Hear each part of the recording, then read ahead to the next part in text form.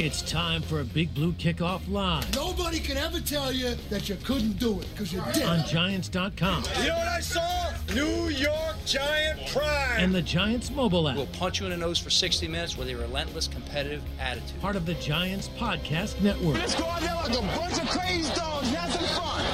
Welcome to Tuesday's edition of Big Blue Kickoff Live here on Giants.com as well as the mobile app. Thanks so much for tuning in. He is Paul Dottino. I'm Lance Meadow with you for the next 60 minutes. The phone number, 201-939-4513. You can also turn to Twitter, hashtag Giants Chat. And as a reminder, you can find the archive of this show and our entire podcast network on the Giants mobile app, podcast platforms everywhere, and at Giants.com/podcast. So not the result that the Giants were hoping for, a lopsided affair in favor of the Bucs as Tampa Bay cruised to a 30-10 victory on Monday Night Football as the Giants now fall to 3-7, 1-4 on the road. And the Bucs bounce back after they lost two straight, as they are now 7-3 overall on the season. And the primetime issues continue for the Giants. Believe it or not, they have lost 10 straight going back to November 12, 2018, when they won in San Francisco 27-23. So obviously, we will break it all down. We'll also get your reaction as we move forward here. And Paul, we talked about this last night on the WFAN Giants radio network, so let's rehash some of our main takeaways. Clearly, it was not a pretty day all around, but I want to focus more on the offense because you look at the 10 points, and the lone touchdown was when the Giants got the ball at the Tampa Bay 5-yard line as a result of an Adoree Jackson interception. So you have to provide the context where you got your offense, for the most part, back to full health. Saquon was back, Andrew Thomas was back, and despite all of that, the Giants only managed to move the ball to get themselves in scoring position once, meaning earning it the hard way over the course of this game against the Tampa Bay secondary that was not fully healthy, was having its fair share of ups and downs, and the defense overall was not nearly as stingy as we saw throughout the latter part of the 2020 season. Well, I think twice they got themselves in scoring position. On the first drive of the game, they went 13 plays, 56 yards, and got the field goal. And then to start the third quarter, they went 6 plays and 50 yards, and they stalled on the 4th and 1 at the Tampa 25. That's scoring position. And by the way, I was in favor of going for the 4th and 1. Obviously, it did not work out very well. But I do think that they needed to go for the 4th and 1. You could debate all you like about the play selection. I'm not going to go there right now, other than to say I think it was a good move to go for the 4th down. So that's it. Outside of those two drives, this offense did nothing. And in fact, probably did more to hurt the team's chances to win than help. 100%. And I'm with you in terms of going it for it on the 4th and 1, because the bottom line is you're not going to beat Tampa Bay with field goals. Correct. So even if you took the 3 points there, it would have been a 17-13 game. And listen, I don't know how games are going to play out. It's hypothetical arguments. I understand that. But the way the offense performed the rest of the way, I think it's fair to say with their struggles on offense, the 3 points was not going to do much of anything to change the momentum of this game. So I have no problem with them going for it. Unfortunately, a lot went wrong on that play. And let's dissect that here for a second, Paul, before we get into other things, because I think it's important to note, leading up to that 4th and 1, they didn't get out of the huddle till about 7 seconds left on the play clock. You had a substitution where you brought Matt Peart in, and then you rolled out. Daniel Jones was pressured, so you had to get rid of the ball. It was really doomed, I would argue, Paul, before they even snapped the ball. Yeah, I listened to you and Jeff talk about that last night while we were doing the post-game show. And, in my opinion, now, again, we're certainly welcome to disagree on this. If there was any problem or consternation that they were taking too long to get that play off, then you just simply have to call timeout. Sure. I mean, if that's a problem. If you don't think that's a problem, then you go ahead and run whatever play it is that you called. So I'm going to just counter and say if they thought that the timing of the snap was not good and that they were rushing it and that it was a little discombobulated, the obvious answer there is then they should have called timeout. And they didn't, which makes me think that they did not feel uncomfortable running the play. And that could very well be the case. Listen, we're only going based on the optics of the situation. At least that's how I'm analyzing it, Paul. I don't know what was said through the helmets, through the huddle, and so forth. So, it's just my takeaway. And the other thing that I noticed on somewhat of an unrelated note, do you remember there was a play in this game yesterday when Saquon was in the backfield, he throws his hands up to try to get in communication with Daniel Jones. I don't know if you remember when in that game. And, I mean, that was another example of guys just not being on the same page. To me, it appeared, once again, from an optic standpoint, that Saquon was unsure of what exactly he was supposed to do on the play. He was actually targeted on that play because he ran out of the backfield towards the flat and got a dump off. But if you remember before the snap again, it was one of those circumstances, Paul, where it was like, well, why is this happening again? Yeah, I don't remember that specific play, Lance. I mean, there were a lot of things last night that I'd like to forget, quite frankly. But in terms of going through it, there were a lot of things that were off kilter last night, including Daniel Jones, et cetera, et cetera, et cetera. I feel bad for him because he certainly picked a poor night to have his worst game of the season. At the same time, he is by far low on the list of many people who need to, kind of reevaluate what it is that they did last evening. Well, there's a lot of people, I think, that need to look in the mirror and reevaluate. It's a laundry list. As far as Daniel Jones, yeah, it was not a pretty game because of the turnovers, and I think that every turnover certainly has its own story, which we talk about all the time. But I think if you're going to analyze these two interceptions fairly, Paul, a pair of bad decisions on the part of Daniel Jones. The first one, he's pressured. He's thrown across his body, number one, trying to get it across the field. There really wasn't a legitimate target, in my opinion, in sight. So Steve McClendon was in perfect position to make his first interception of his career. And then the second one, I mean, he was fortunate that ball got to the second layer because Devin White would have been maybe in position to just get a clean pick. He deflects it, and then Mike Edwards gets the interception. It was just very dangerous throws on the part of Daniel Jones. Bad decisions. Nobody would disagree with that. They were the kinds of decisions that you certainly do not want him to make, especially at this point in his career.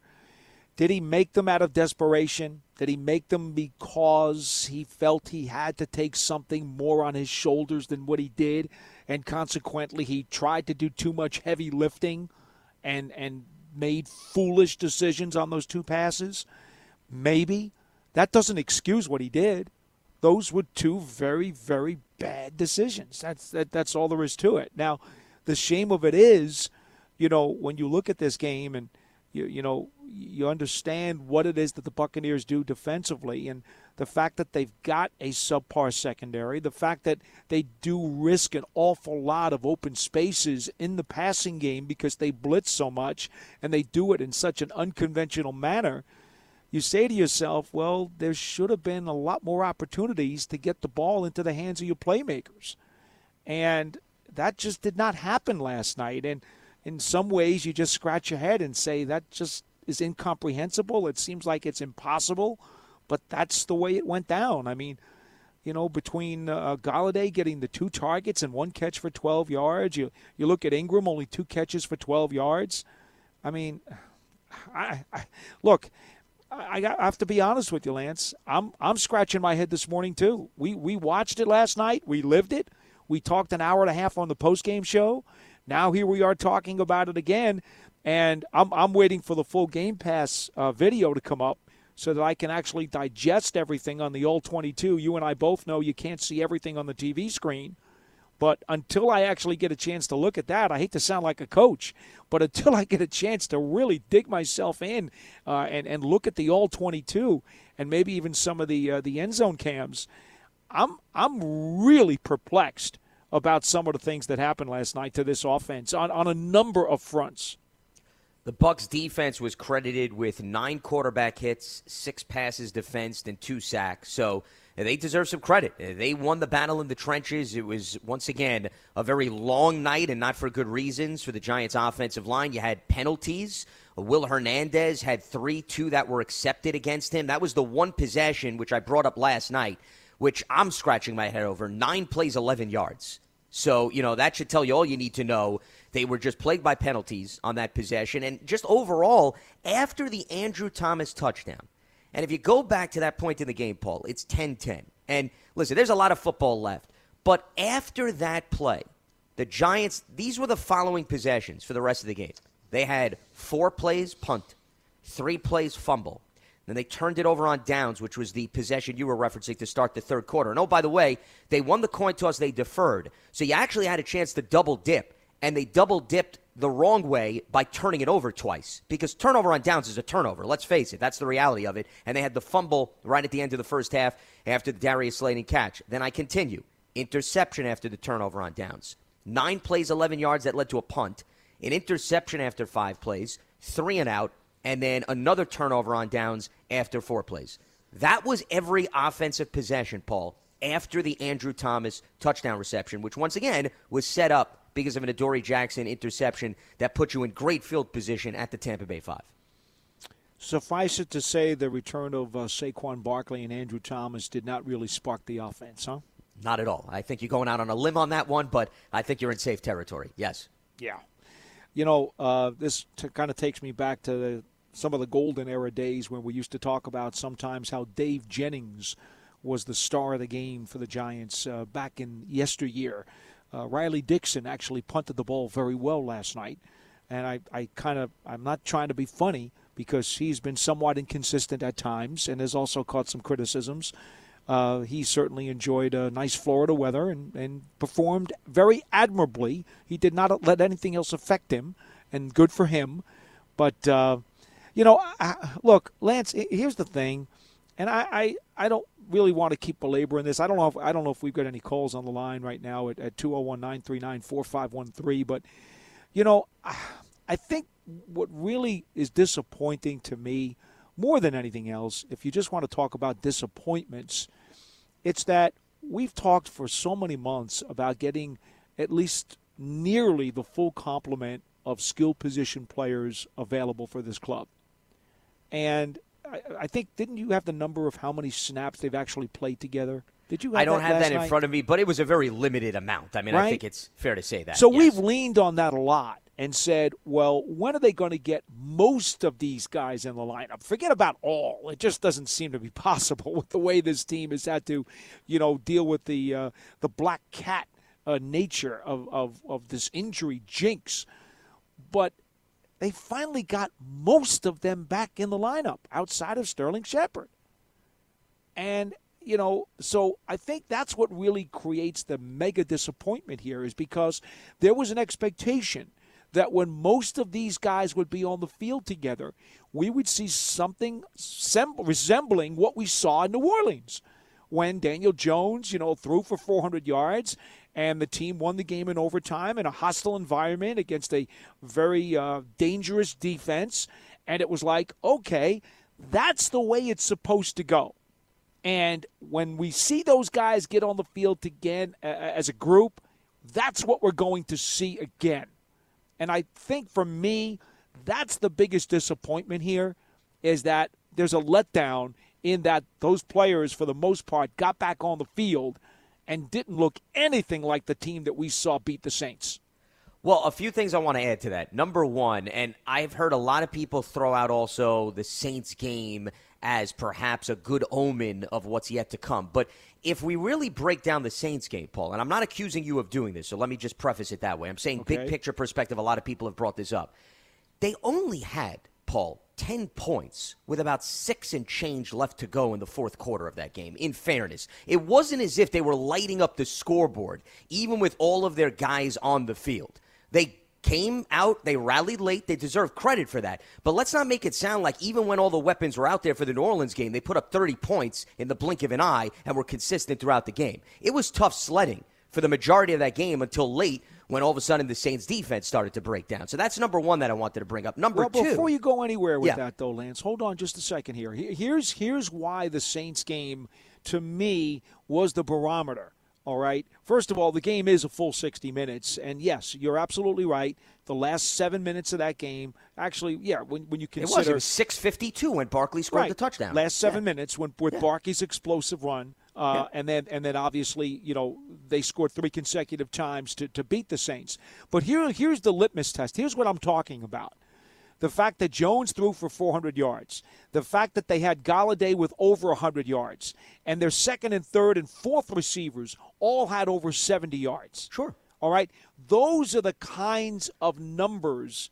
Those are the what am I looking for? The you're bars. looking at production, Those the are the consistency bars, of right? production. Those are the bars, if you will, across the board. A 400-yard passer, a 100-yard receiver, secondary receivers that were at least in the 70s or 80s. That's what I'm talking about. I'm not talking about the timing of the scores that day. What I'm saying is, by the time the game was over, you looked at the bars, and they met those bars, which usually indicate a very productive offense. That's what I'm talking about. It has nothing to do with the timing of the plays or the timing of the scores.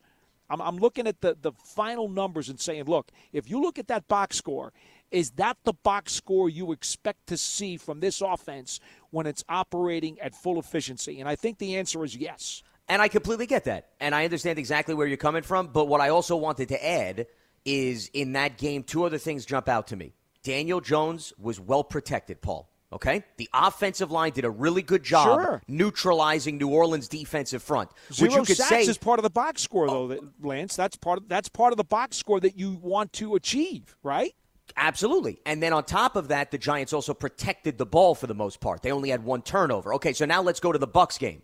So you didn't have the spread the wealth mentality that you're talking about. You didn't have those complementary pieces make plays. You didn't even have your star players make the explosive plays. Okay, so that we eliminate. You didn't do a good job protecting your quarterback. So that also we take away from the New Orleans game. And you didn't do a good job protecting the football. So the bottom line is the three things that were in place for that New Orleans game, whether you want to say for the whole game or for the final 7 minutes, was nowhere to be found, Paul, in the Tampa Bay game. Which brings me back to the point, and once again, I'm not saying you were bringing this up. When people look at rosters and they get excited about free agency moves and so forth, that to me is a lot of fantasy analysis. It's the hypothetical, oh, look at all the big names. We put them out on the field, they're going to score 35 a game.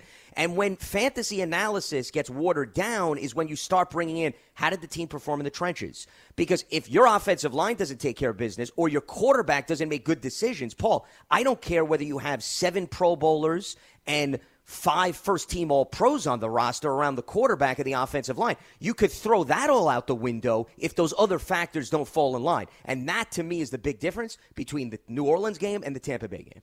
Well, I think those two games are miles apart, and actually that's what I was trying to express, though, is that my level of disappointment comes from the fact that these two games were totally opposites.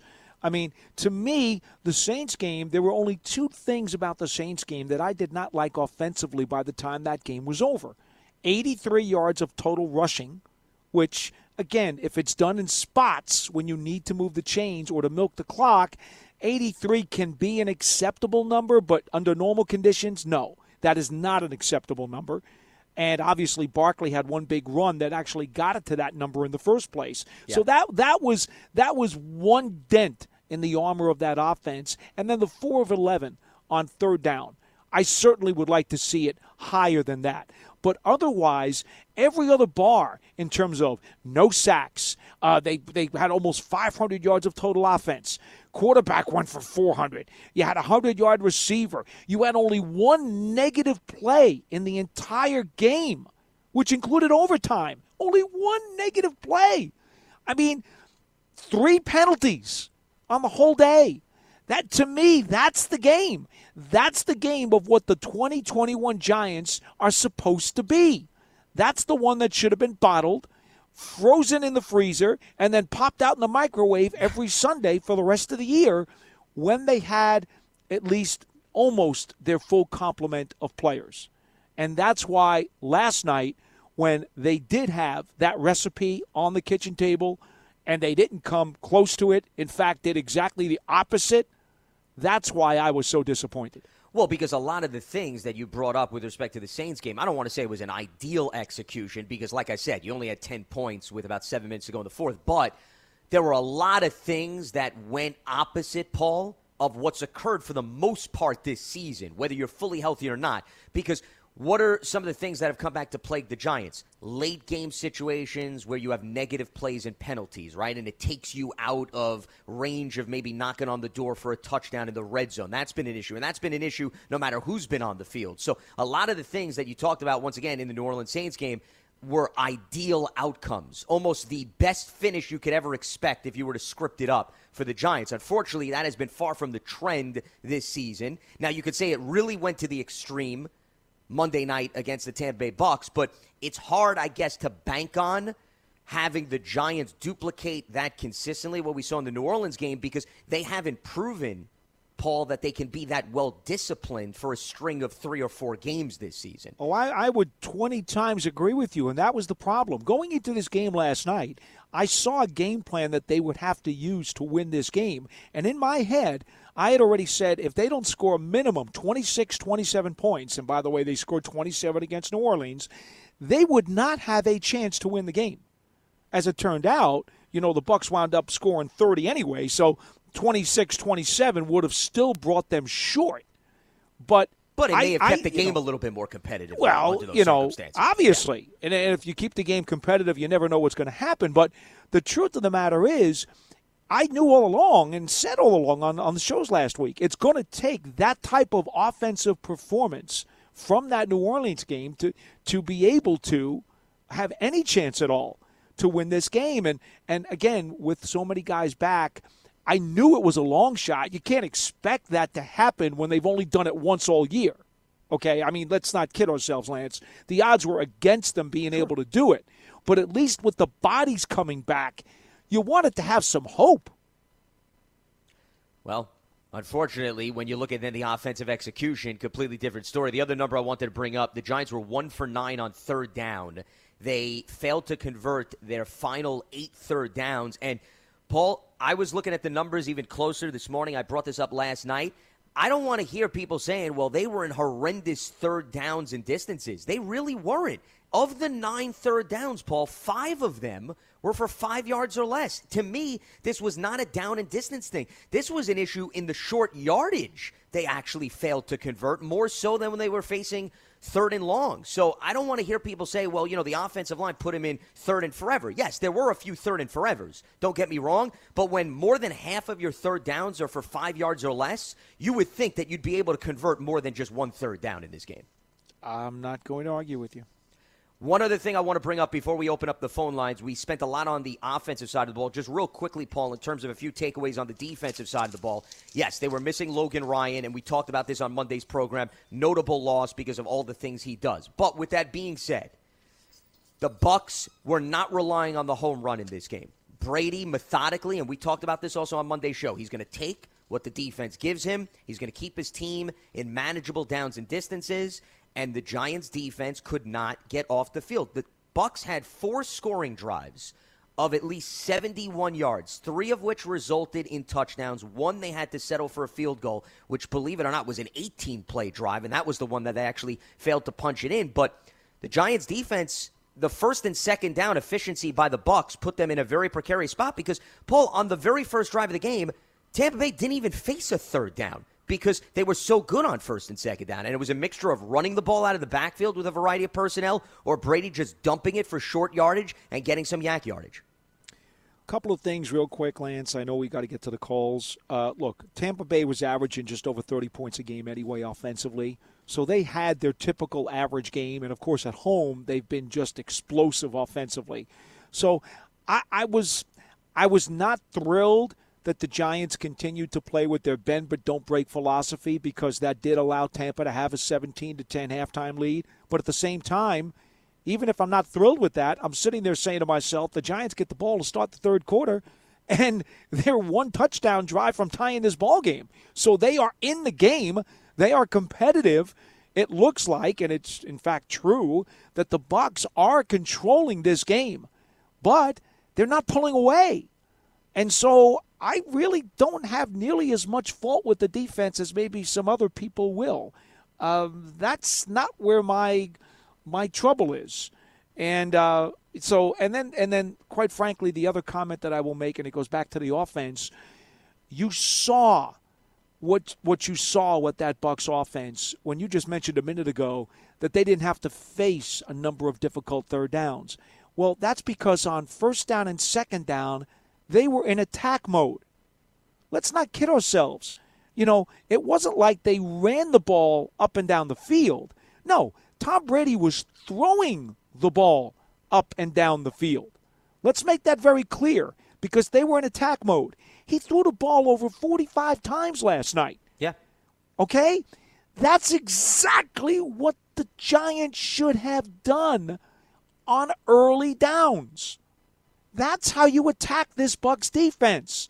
You throw the ball more so on early downs and convert and move the chains on first and second down.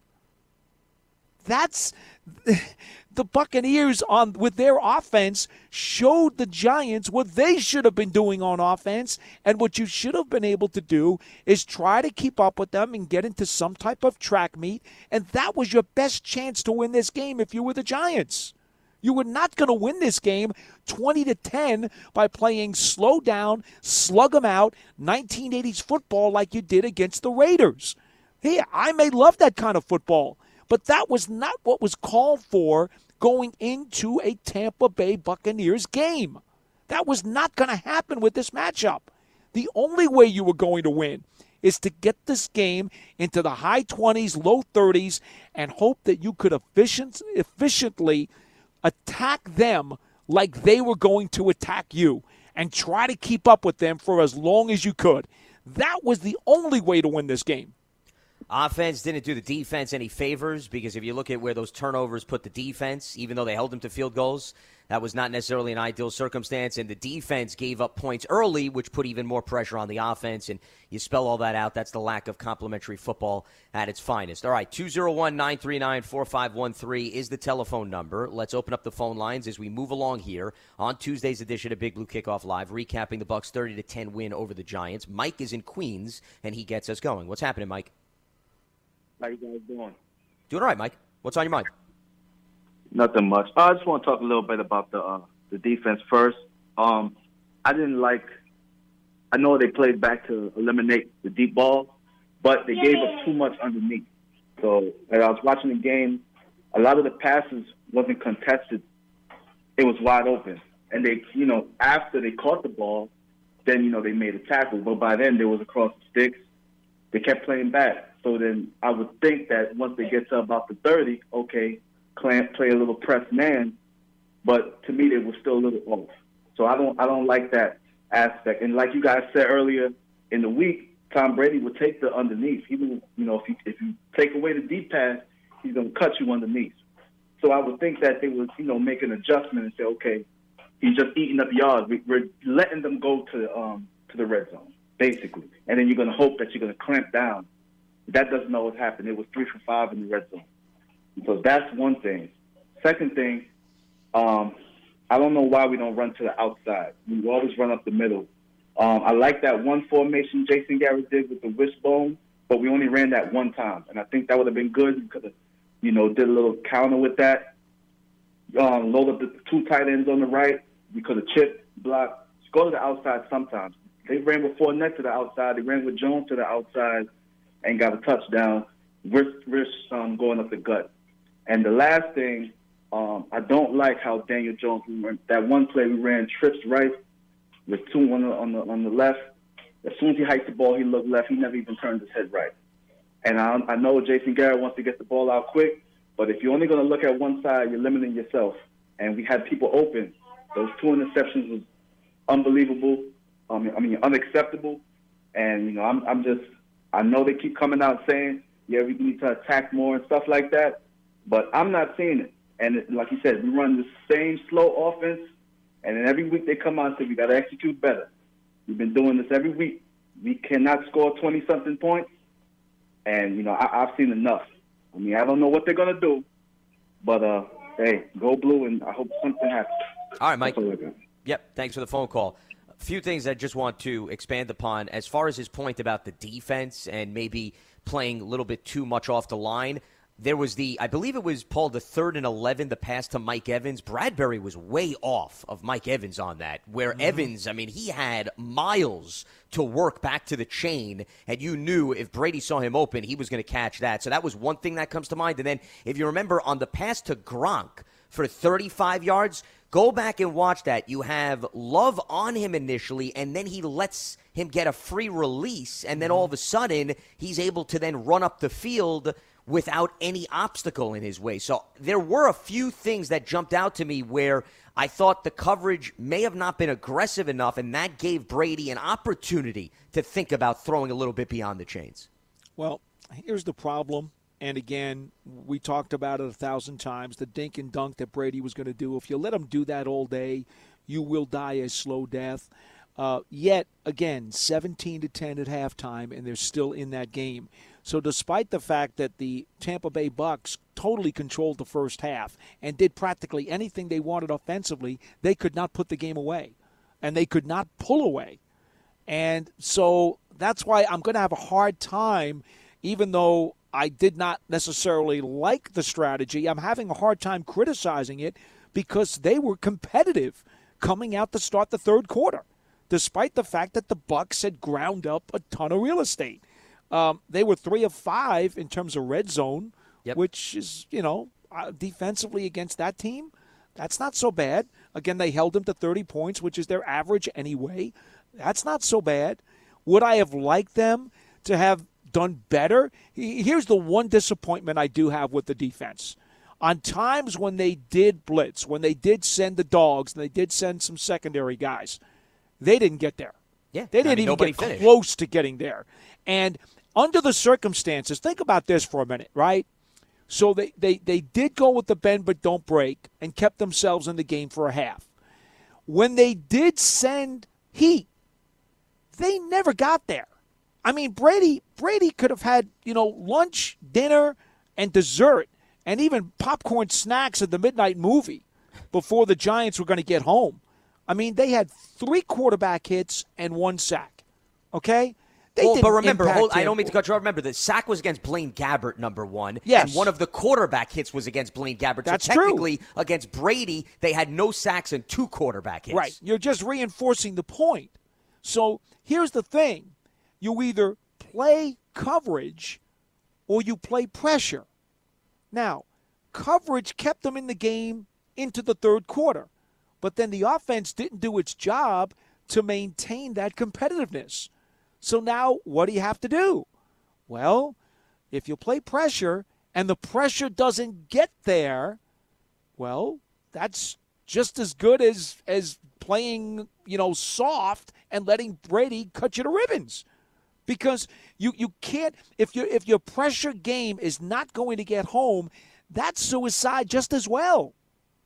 So that, if you want my disappointment on the defense, it's that when they did send heat, guys did not win their matchups and create the kind of flames in the pocket that they needed to. That's my biggest disappointment on defense. I'm not going to complain about Brady's, 8 for 8 coming out of the gate. I'm not going to complain about him dominating time of possession and taking a 17-10 lead at halftime because the Giants were in the game at that point. So despite what looked ugly, they did what they had to do ultimately in giving their offense a chance to compete. And that's all I have to say about the defense. Yeah, the one thing I just want to add is, with me, it's not so much the overall picture, it's the timing, which I like to focus on. And I just want to go back to those 2 plays just to emphasize what I'm talking about in terms of the coverage. Overall, yes, it kept them in the game in the first half. I'm with you.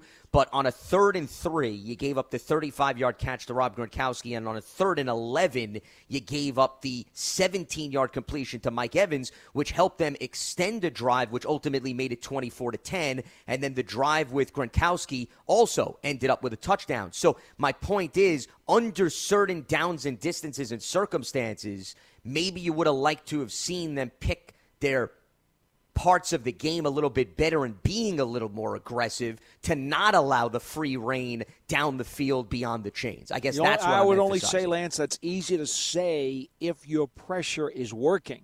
But the pressure that they applied periodically to that point had not shown any results. Well, but I'm not even talking about pressure. I'm talking about Bradbury up on the line on Evans and jamming him a little bit more as opposed to... You're preaching to the choir. You know how I feel about jamming guys and beating them up off the line of scrimmage. That's a staple of what I would do most of the time anyway. In fact, even Bill Parcells, I saw somebody put up on YouTube, Parcells was on with the Mannings last night. Now, I watch the regular broadcast. I don't watch the other one because I'm more interested in the nuts and bolts of the game. But if you're interested in the entertainment, Peyton and Eli do a great job with their program. That's just not something that I want to consume. But in seeing the Parcells guest spot, they were asking Bill as the game was going on, what do you think about getting to Brady? He goes, well, you got to get the pressure in the front of the pocket. We all know that. But short of doing that, you better beat up his targets. Jam them off the line, throw off their timing, don't give them the release. That's old school 101. I learned from Tuna. This is how many years ago this man taught me how to deal with football. So, that's the Pope as far as I'm concerned. He sits in the Vatican, and he's the man. And so, Bill made it plain as day, too. Would I have liked to have seen more of that? Absolutely. But again, I go back to the final results, and this defense's overall product last night is not the reason this game got one-sided. 201-939-4513, telephone number. Let's head back to the lines. John is in Alabama. John, what's happening? Guys, how you doing? Doing all right, John. Thanks for the call. Yeah, what do you got for us? Hey, Paulie, what I'm hearing, and you're not sugarcoating it, and I actually went to the game last night, and I was also at the Saints game, okay? They were out-coached last night in that Tampa Bay game. They were not out-coached in that game against the Saints.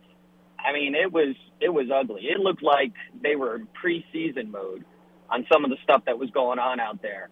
And I just have a stat for you guys with regards to this, right? It was on one of the shows. It was Brady actually went back 46 drops, 0 sacks, and the offense with Tampa Bay had 15 more minutes than we had. Right. So Arians was playing to what we were coaching to. What you were just saying, Paulie, and he wanted to eat up the whole clock and only get like 20 points. He wanted to win the game. He could have lit it up with Brady, but then there could be some more mistakes that could happen there. So anyway, that's what I was going to say from there. Well, you make a good point because it's always about the matchup and what do you have to do to win. People confuse the NFL with the NCAA sometimes, and they think that you have to win pretty. I don't give a flying horse's butt how you win the game. Yeah, style you points do what don't you matter. have to do to be competitive and to try to win. And, but because of fantasy football in particular, and of course some other people who love to play with numbers and have a personal invested interest in numbers, they're more interested in getting their numbers in addition to having their team win. I'm never going to be that way. I look at the game and I say, hey, what do you have to do as a coach to make this competitive and to give your team a chance? That's all I care about. I don't care about fantasy football, and I don't care about anybody else's wallets, if you know what I mean. Amen. I hear it loud. So the one thing, though, is they've got to get the running game going. And the other thing that was on it was the different Joe Judge's thing. And they asked him about Tony. Why are we not getting these guys going on some of this stuff? I don't get it. But well, John, anyway, John, in fairness, you could say that about everybody. I mean, Galladay only had 2 targets. So, I mean, it really is not just Tony actually. I mean, this is not the game that I would point to. Tony had 12 targets in this game. He didn't have a lot of yardage. He had 12 targets. So, of all the guys to pinpoint, it would not be Tony out of last night's game. If anything, it's the fact that Galladay only got 2 targets. Yeah, they brought that up because he's the skyscraper in the end zone, and they didn't go to him. So it was one of those things where they'd say. But anyway, one other last thing, because I know you track this, Lance. How many missed tackles did the defense have? I mean, that first drive, they were missing some easy tackles. And then I'll take that off the air. Thanks a lot, guys. Well, appreciate the phone call. And that's what happens when Brady's going to dink and dunk. You then have to do damage control, meaning limit the play. So if Brady throws for 5 yards, make it a 5-yard completion. Don't make it then an 8-yard completion so that, therefore, they have a 2nd and 2 instead of a 2nd and 5. And we did see some of that, not just on the first drive, I would say throughout the course of the game. I mean, there was one play on Mike Evans where Evans ran up. I believe it was the right sideline. There must have been at least two guys that were in a position to knock him out of play, and he wound up making both of them miss. And if you remember, Paul, he stepped out of play on that play. So if he stays in bounds, I would argue he probably gets even more than whatever his designated gain was on that play. So that, to me, is another example of a play that comes to mind with the last caller's point about the missed tackling. Credit Tampa because their defense did a really good job in cutting down on their missed tackles. There were a number of one-on-one hits that they made, outside of maybe Kadarius Toney with some of his juke ability, where the Giants just did not get free, where the ball carrier was in a one-on-one matchup. And, all right, if you can lose this guy, you're going to get some yardage. Buccaneers didn't let it happen. Let's head back to the phone lines, check in with Ralph in Florida. Ralph, welcome to the program. What do you got for us? Hey guys, how you doing? Always great to talk to you guys. You know what? That guy stole my thunder with the missed tackles. I know, Paulie, what you were saying about the defense. That you don't want to, harp on it. But again, like Grant said, the 3rd and 11 to Evans, that was a big play because, again, we didn't get the first down on the 4th down. But if we stop him there, now you give the ball back to the offense. We're still only down 17-10. We're still only down 17-10. That play right there makes a difference. That's huge. He gets that first down. The drive keeps going. Now they get a touchdown. It's 24-10. You basically turn off the lights on that, on the game right there. You turn off the lights. But if he makes that stop, If we can make that stop, now we get the ball back. It's not like the offense wasn't moving the ball during the first half and the start of the 3rd quarter. They were moving the ball. They just can't when they for whatever reason, we get in that green zone that Tom Conley used to call it, and we stop. We just stop. Everything changes. Like we start nickel and diamond running plays, short 3 yard outs, and it doesn't click. And like I say, Paul, like you, why we're not going deep on first down? Once we get in there first down, let's go to the end zone. What's interesting? Let's see if we get a pass interference.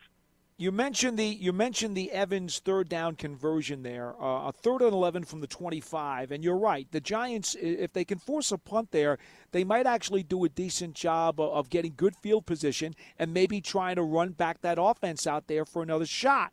But here's the thing that bothers me even more than the 3rd down conversion, and you're right. There's no way Evans should have had that much room. But after that, the Buccaneers ran off another half a dozen plays, including a couple of penalties, and did not face another 3rd down until 3rd and goal at the 5 when Evans caught the 5-yard touchdown.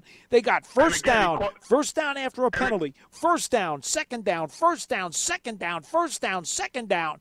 Attack early in the downs. And Paulie, listen, even the touchdown. Why is Bradbury standing at the end zone? You got to be up on Evans on that. Yeah, Evans boxed him out on that. Evans body you up at the goal line. You're not getting around him. He's 6'5", 235 pounds. You have to make him off his route, and he's standing at the end zone waiting for him to come backpedaling. Yeah. You can't backpedal in the end zone. Bradbury's played him enough of times. He should know exactly what Evans wants to do, and he should be able to combat him better than that. I'm not going to argue with you. Is that a play call? Is that a play call, or is that on Bradbury? Which one is it? That's I don't know which one is it. The fact that Bradbury was with him tells you in all likelihood that the play call was right and maybe the execution wasn't. Yeah, or the adjustment by the corner in terms of watching what Evans is doing when running his route, because Evans got in position to box him out. Then again, Evans has made a living doing this kind of thing, so he does get paid too. Yeah, no question. Listen, Mike Evans is a Pro Bowler for a reason. But, hey, guys, listen, I'm sorry I got off topic, but I'm a Giants fan. There's nothing we could do about it. I'm going to keep cheering. Daniel Jones, the kid looks like when the lights are bright, he doesn't have it right now. Can he get it? I think he still has the skills to be a good quarterback and to be a good franchise quarterback. But we can't give up on our team. We're still 3-7. Let's see what happens. As long as we beat Philly, let's win at least some games in our division, and go into next season and see what happens. Let's see the chips made. I think heads are going to roll soon. I think Garrett's got to go. Something's going to have to give because you can't keep putting the same product on the field and keep thinking you're going to get a different result. But thank you, guys. Enjoy your Thanksgiving. All right, Ralph, you too, man. Yep, appreciate the phone call. Lance Meadow, Paul Dottino with you here, Tuesday's edition of Big Blue Kickoff Live, 201-939-4513. Juan is in South Carolina. He joins us. What's happening, Juan? Hey, guys. Thanks for taking my call. First-time caller. long-time Giants fan. And just like every other Giants fan, I'm disappointed once again. But my only question is this. Maybe you guys can help me out a little bit. What do we do? It's been 10 years since a playoff game. Well, 2016 they had a playoff game, so it's been less than that. Oh, that's right. When they lost to Green Bay. Right, correct. What do we do? We have talent, and that's where the frustration comes with me personally. I see the talent, but for some reason they're just not on the same page. I just don't understand it sometimes. I just don't. And I'll take the answer offline, but thank you for taking my call. All right, Juan. Well, listen, I know it sounds like the boring answer, but, I'm going to continue to go back to execution takes away from all of the attractiveness of these weapons that we keep hearing about from the callers. Because if you go to that 9-play, 11-yard drive, you had 3 penalties on that drive, and you had 2 in the trenches. So that's an example of what difference does it make who Daniel Jones has to throw the ball to if you're going backwards because of some procedural issues or holding or whatever it may be. Then you have the previous caller, Paul, brought up the red zone and wanting to see them, throw the ball on first down, take some shots in the end zone. Well, if you go back to that drive that ended with a field goal, so the Bucs go up 7-0, the Giants then settle for 3 points. They went 13 plays, 56 yards. When have we seen this script play out? 3rd and 9 from the Tampa Bay 14. Not a manageable third down. But, Paul, Hernandez gets called for a false start, so now 3rd and 9 becomes 3rd and 14. And, listen, if you have a hard enough trouble and time converting a 3rd and 9, what do you expect your chances are going to be on 3rd and 14? So it's an incomplete pass. You settle for a field goal. They continue to have these mistakes. It's almost like it's predictable at this point, Paul. They get down to the red zone. You're knocking on the door. You're around the 20. All right, we're just waiting for the false start, the hold, something to back them up, as opposed to allow them to continue to gain momentum moving forward. I could go to a number of red zone drives. I can at least find a handful each game throughout the course of this season. Well, look, I'm not gonna pick on them here, but if you want the kind of example, I'll use this as an example of what the concept is that we're talking about in terms of attacking from outside the red zone. Giants get the ball 1st and 10 at the 39 of the Bucs, and they get a right roll, and he has to throw it away because of the pressure. When in the game are you talking? I just want to be able to follow. I'm talking the same drive. Okay, the same first drive. Quarter drive, right? Okay. So 2nd down, Jones runs left tackle for 6. 3rd down, Ingram on a left out for 9. See, they're not trying to go to the end zone here. All right? I've said 1,000 times, part of what I say is if you have trouble in the red zone, try to take a deep shot from outside the red zone. So on 1st down from the 24, Barkley goes up the middle for nothing. 1st down at the 24-yard line. That might not be a bad time to throw to the end zone. Well, and then you look at the Washington game. Yeah. 2nd down and 10. 4 yards on Tony with a rollout to the right side for a little check down pass. I mean, again, it just seems to be common sense. I'm not trying to take shots at anybody. I'm just saying if when you get into the red zone you have so much trouble, the best way is to just fix that with a strong offensive line and a strong running game. That's the best way to fix red zone problems. But short of that, maybe taking shots from outside the red zone into the end zone is another way to combat that issue. I mean, I've said this for years. It's not something that is being directed at the current offensive play caller. This is something I've said for a long time. It just seems to be common sense. Well, because the red zone issues have been prevalent over the last few seasons. It's not necessarily something isolated to this year. And I was bringing up the Washington game was probably the best example of a game where they actually took some shots outside the red zone. The touchdown pass to Darius Slayton, for example, was well outside the red zone. So that was one game that certainly came to mind. Remember a couple of weeks ago against the Raiders, Ingram, 30-yard touchdown? Yeah, that's another one on the opening drive. Those plays aren't against the law, No, of course not. Absolutely. It's just, you would like to see, though, the ability of the team, though, and I completely understand where you're coming from. If you're at the 20-yard line, to be able to run the ball and not be worried about a penalty is now going to take away even a 3-yard gain. I mean, that's what the trouble has been. Even when they do get a positive yard or two in the red zone, more than often it's negated because of a penalty. That's the trend that I see, and that's been an absolute killer, especially when you're having enough trouble, once again, converting in those small spaces. Let's head back to the phone lines. We got Jay in Brooklyn on the line. What's happening, Jay? Hey, how you doing, guys?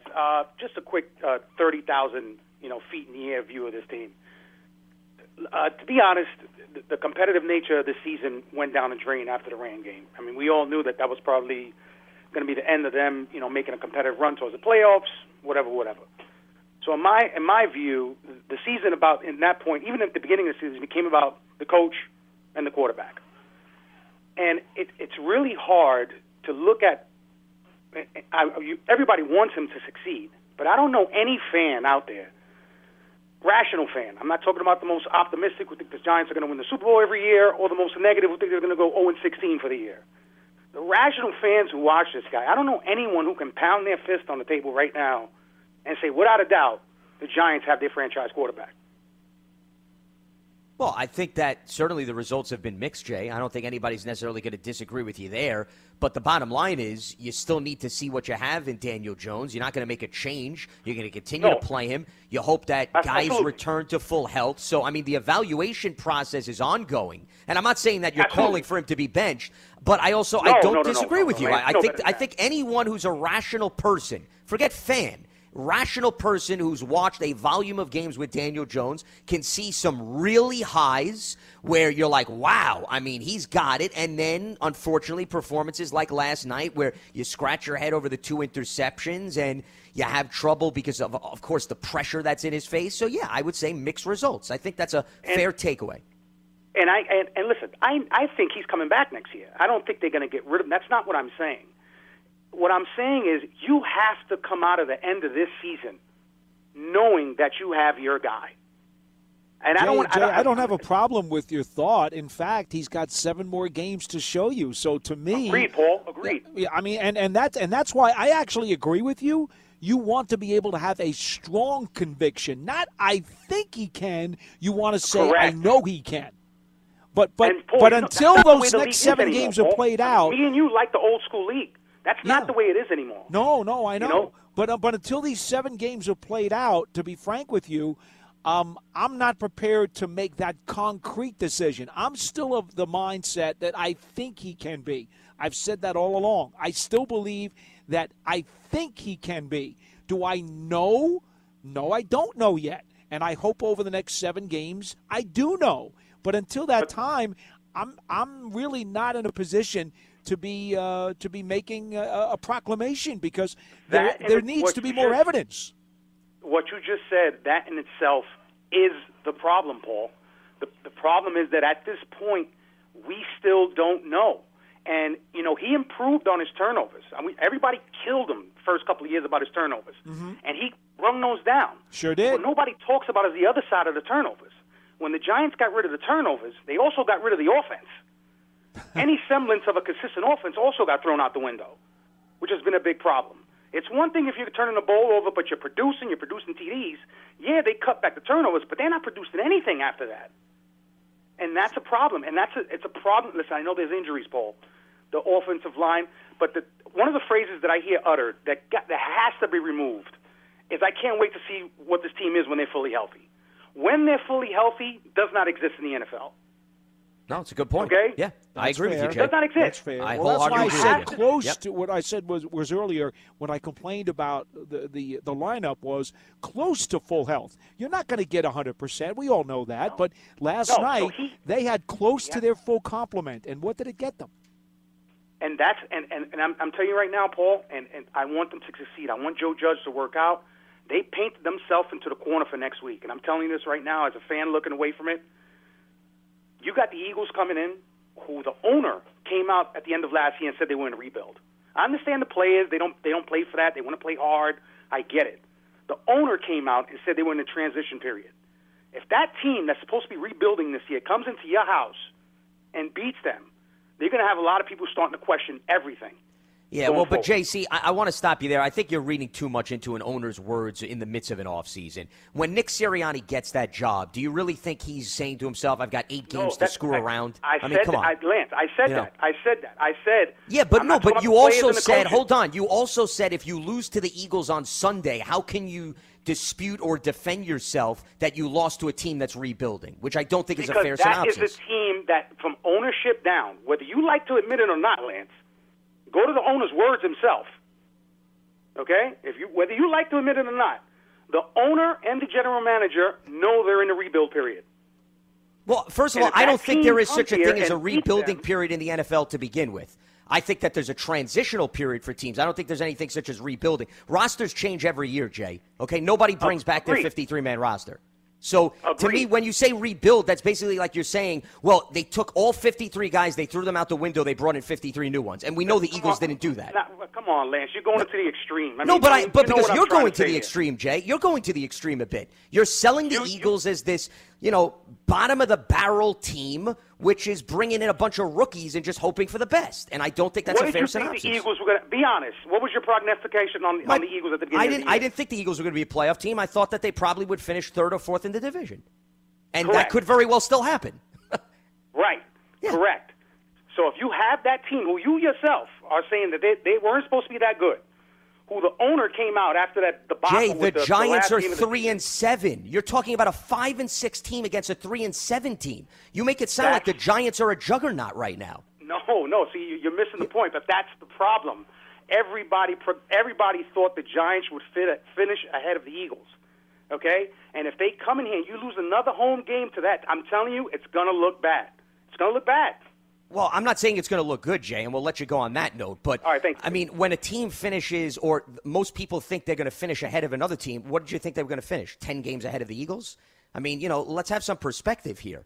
Nobody necessarily runs away with things in the NFL, especially this season of all seasons. It's been even more parity, I would say, in the NFL this year than there's ever been. Okay? Paul, normally we've gone this deep in the season. We probably have had a team with no losses or a team with 1 loss. We don't even have that anymore. So, that's why I disagree with the sentiments of the last caller. I don't think that's fair.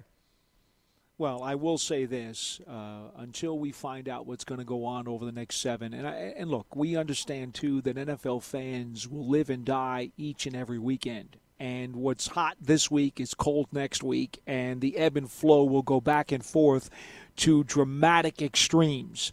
And that's the shame of it, because let's say the Giants pummel the Eagles next week 38-3. Well, then all of a sudden everybody's happy again. Sure, exactly. I mean, and that's the problem. It's 100%. It's the knee-jerk reaction, and that's why NFL fans actually would be horrible on Wall Street. Because we all know the stock market is something that you've got to play over a long period of time. You cannot play it every single week, or you're probably going to be in the poorhouse. Yeah.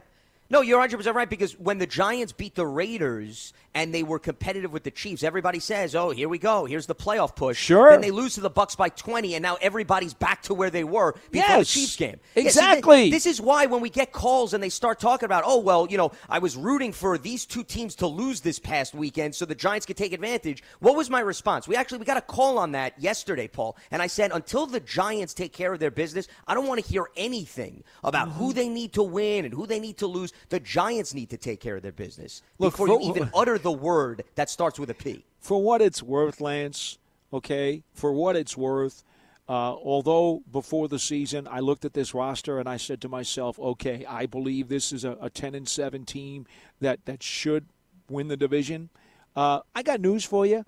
I had them losing to Tampa Bay. Okay.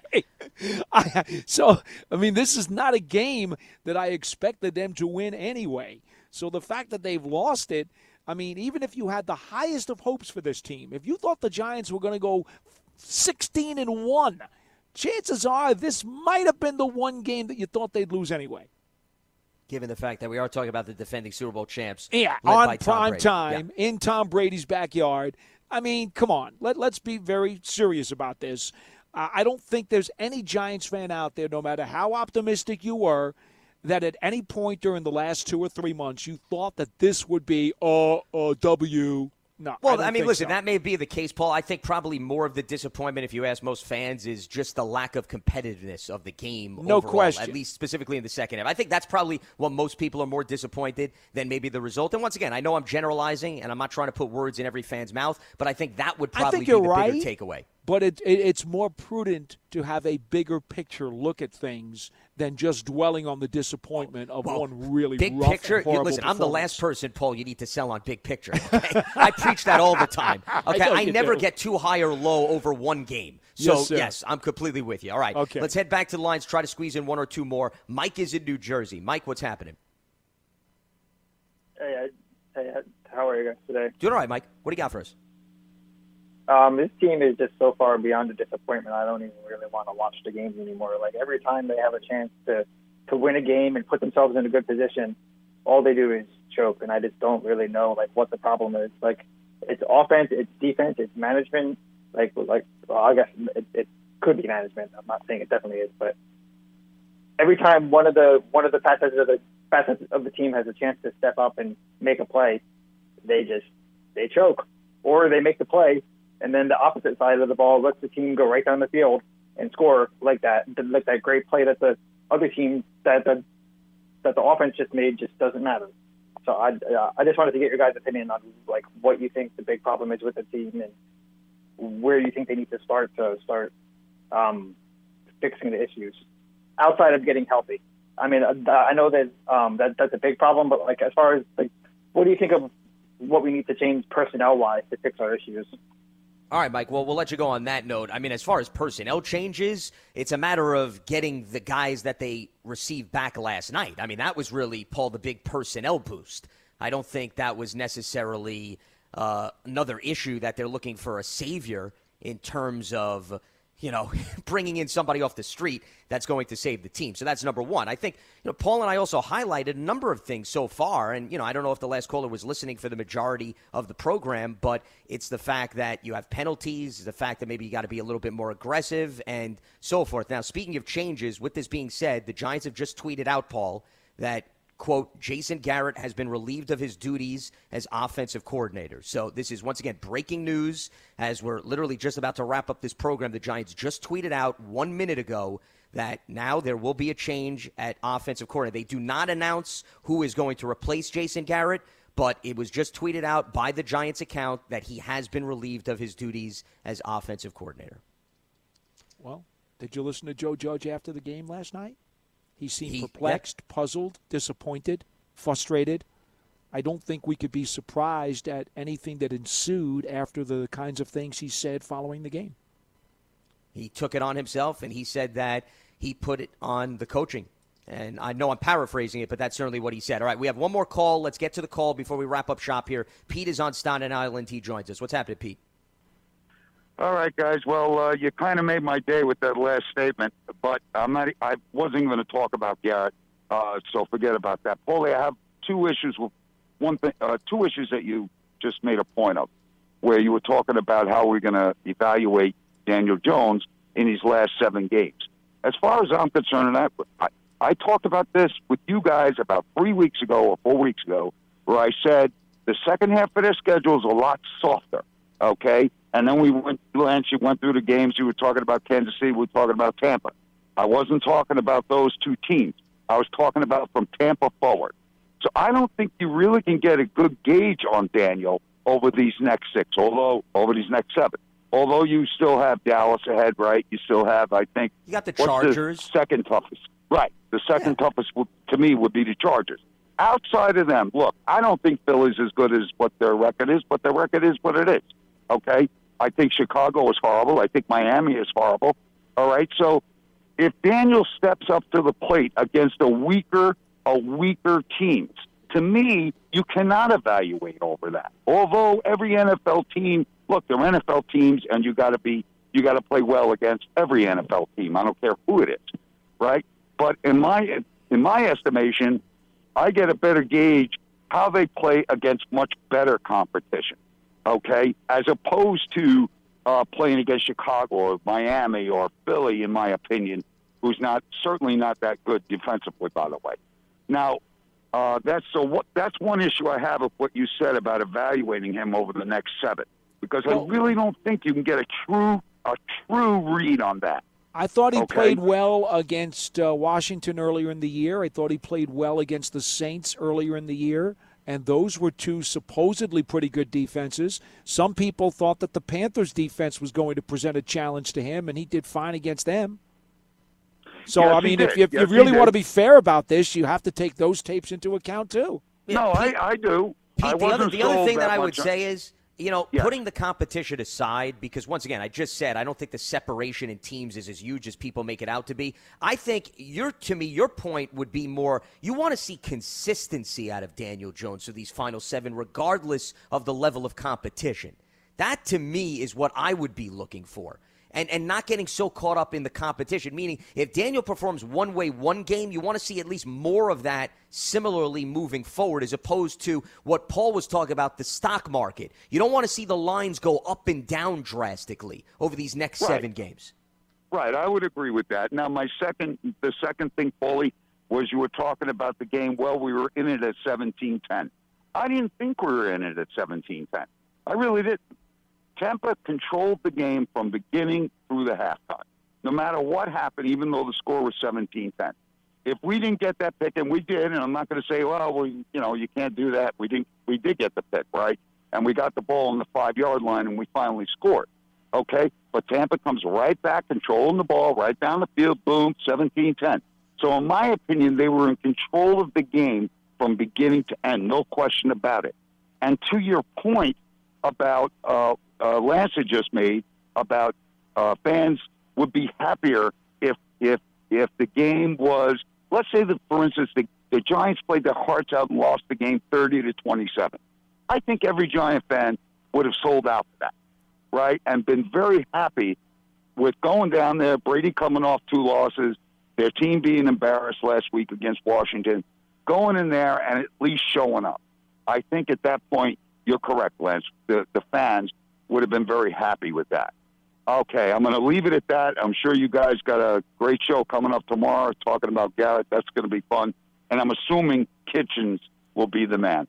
You guys have a great Thanksgiving. Love you. Be well. Pete, appreciate the phone call. Yeah, and once again, we don't have any confirmation, at least from the Giants' perspective, who will replace Jason Garrett. I would agree with Pete. I think Freddie Kitchens is certainly one candidate that comes to mind, given he was a previous play caller. Mm-hmm. And, you have Derek Dooley also, who has been a previous head coach. He's been involved in the offense. So you have some internal candidates. But to me, Paul, we'll leave it at this. I think Kitchens is probably in the driver's seat in all likelihood to take over that role. That would be a logical option. Now, whether or not that turns out to be the case, we'll find out. Joe Judge has a 4 o'clock media briefing that we will be a part of later on today, and obviously Giants.com will post that as soon as it's available. So, we're not going to have long to wait to find out. I mean, look, they got a short week to prepare for Philly. It's not like they can drag their feet on this. 100%. All right, we'll now wrap things up after a very lengthy conversation. Certainly appreciate the feedback from the callers and the tweeters. Just one reminder here, you can take in all the action of New York Giants football from your very own private suite. Giant Suite's a great way to entertain the family and friends while rooting on your Giants here at MetLife Stadium. You can speak with a Giant Suite rep now, calling 888-NYG-1925. And on an unrelated note, the Delta variant is spreading quickly in all areas of New York State. People who are not fully vaccinated are at greater risk from COVID-19. Protect yourself. Get vaccinated. Visit ny.gov/get vaccinated or talk to your healthcare provider. All right, that is going to wrap Lance, up. Yes. Before we go, I just want to add one more comment here, and because everybody, is always quick to just point the finger and look for the quick fix. Remember, Jason Garrett did not play offensive line. Jason Garrett was not the guy who missed a bunch of games because of injury. He's a hell of a guy. Sure. and a really good football man, and I personally like Jason very much. But just because he won't be calling the plays from this point forward does not automatically mean the Giants will score 35 points every weekend. 100%. Well, and I think that's well said because there are not necessarily any quick fixes in the NFL, Paul. Right. Which is what you're saying. And the other thing that I want to throw out here, not to elongate the show, but I don't think we should ever celebrate when somebody loses their job. Correct. Okay? I think that's important to note. I understand fans get frustrated and they call for change, and that's all well and good. But at the end of the day, Jason Garrett's a human being at the end of the day, and somebody did lose their job today as a result of a team struggle. So I don't think overall that should be celebrated across the board. And I just want to leave it at that. That's going to wrap up today's episode of Big Blue Kickoff Live. It's part of the Giants platforms everywhere and Giants.com/podcast. For Paul Dottino, I'm Lance Meadow. Stay locked to Giants.com for all the latest. We'll be back up and running at 12:30 p.m. Eastern on Wednesday. Have a good one.